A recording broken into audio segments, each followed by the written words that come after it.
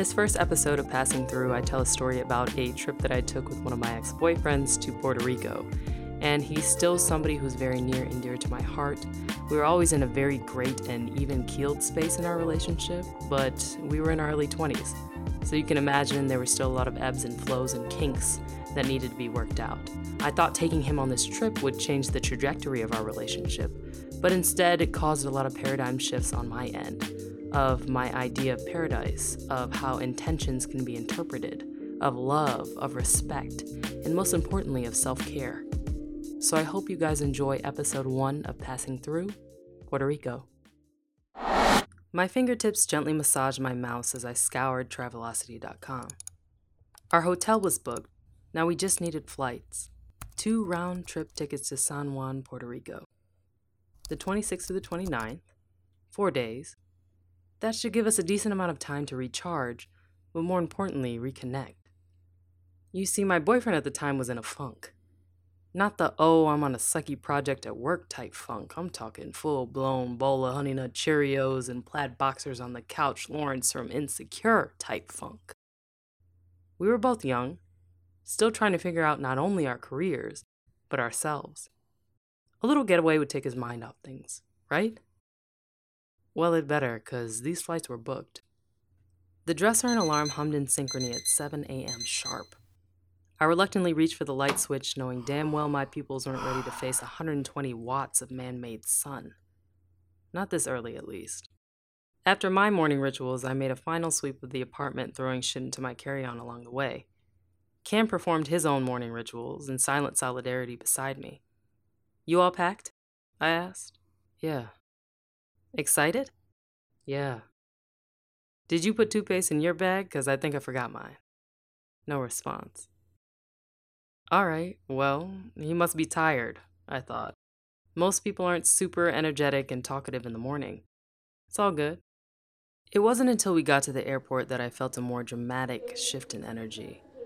I had "Oh Happy Day" written all over my face, while Cam was giving me Carl Thomas I wish I never met her vibes. The jokes I typically cracked weren't funny.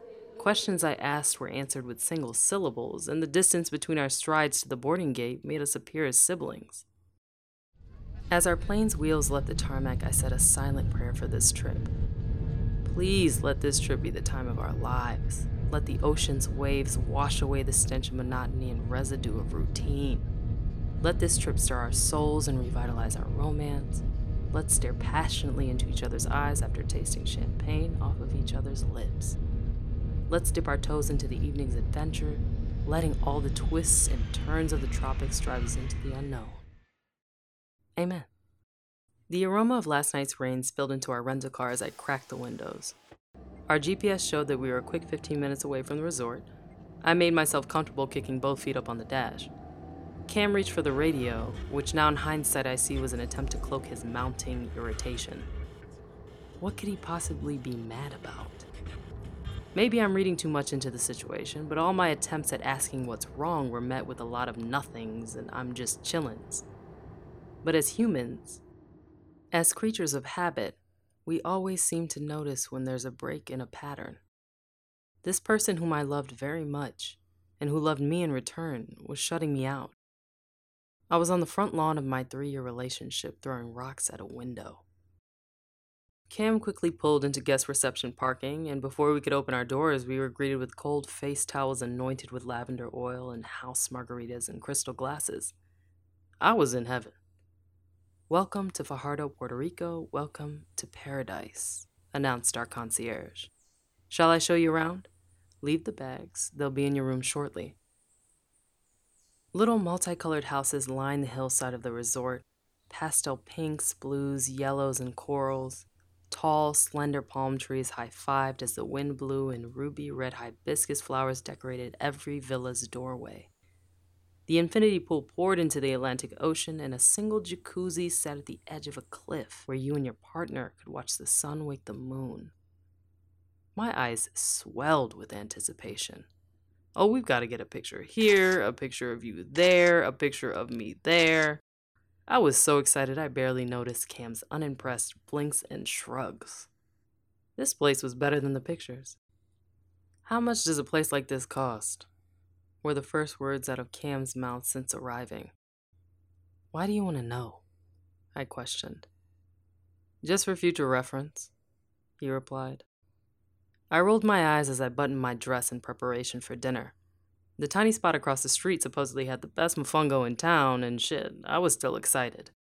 And more importantly, it's hard to stay angry over a good meal.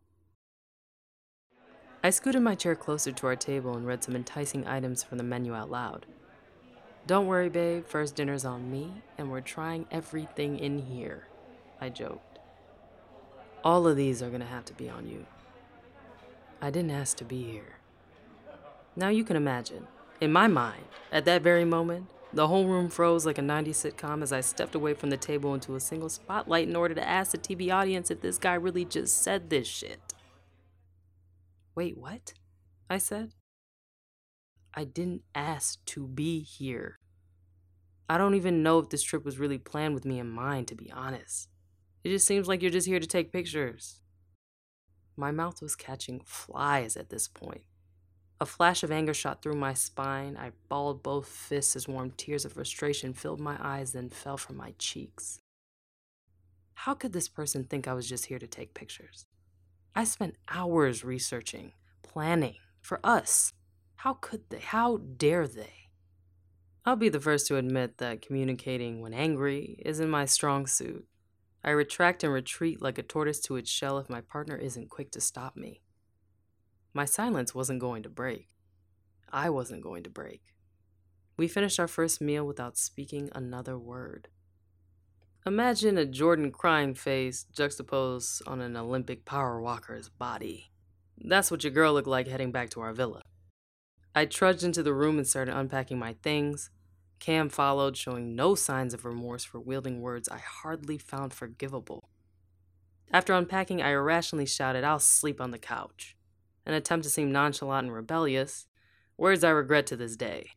Because Cam shrugged, unpacked his things in the bedroom, and took the bed without hesitation. And I don't know if it was the argument or my attitude, but the couch felt like I was sleeping on the dining room table. And this dude was snoring within 15 minutes. Welcome to paradise. Cam and I were in Puerto Rico for 3 days and didn't speak until the night before our departure. We went to the pool separately, the little island offshore separately, ate separately, drank separately. I still took pictures of things that inspired me, and he got time to reflect on a beach during a trip he didn't even want to be on. The night we finally spoke, we yelled. It all started with me getting a bit too tipsy off house wine and sliding solo into that jacuzzi on the cliff. I looked up at the midnight sky, dense, dark, clear, littered with little light bulbs as far as the eye could see. I wish I could tell you at that very moment, I realized how stupid it was to remain angry at someone you love. That it struck me that we only have a finite amount of time on this earth, and that forgiveness made sense. It didn't. I looked up and thought my sister and I would have had a great time on this trip. It's kind of a waste. An older couple, probably in their 50s, joined me, greeting me with that half smile of death. Shortly after, their 13-year-old flung their body into our oasis, and I decided the universe was telling me it was time to go. I stumbled back into our villa only to be greeted by an annoyed Cam. My liquid courage enabled no filter, and I cursed his name for ruining our trip. He cursed mine for being insensitive to his situation and being a piss-poor communicator. I was crying at that point, and selfishly, I wanted him to too. So I dug deep into my pocket of insults and hurled 3 daggers of comparison straight at his chest. I wish you were more like... The look he gave me, I'll never forget. My heart sank to the pit of my stomach. He walked towards the door, then out of it. I sat in the villa consumed by regret, a full-bodied pain that tightens your chest and dries your throat. When we spoke the following morning, we didn't yell. We both apologized, packed our bags, gladly gave back the key to the villa, and made our way to the airport. We even ended up laughing. Actually, more than laughing, cracking up at how dumb this whole thing was. Everything about this trip was out of character for us. We kissed, shook our heads, and sat down as we waited to board our flight. Though the trip obviously didn't pan out the way we expected, I'm still thankful for it, and I'm thankful for him. The trip changed my perspective on quite a bit. Paradise won't fix your relationship or your problems, and true paradise lies in the peace that exists between you and your partner. The laughter, the random long conversations, the little moments that remind you that there's no other person you'd rather share this very second with. Shoot, the best part of the trip was making up on the way back. Paradise can't be found. It must be cultivated. A gesture that I thought would reward me with nothing short of complete adoration and appreciation was decoded as a jab, a spectacle, insincere. I now understand that intentions are up for interpretation.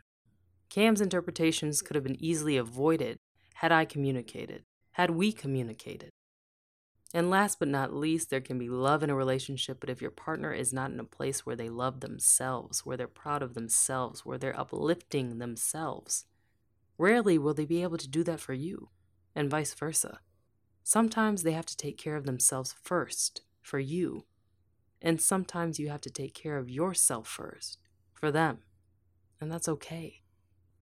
I joined the two metal ends of my blue synthetic seatbelt and finally exhaled. You could hear the flight attendant's faint refrain of safety protocols in the background. Be sure to adjust your own mask before helping others.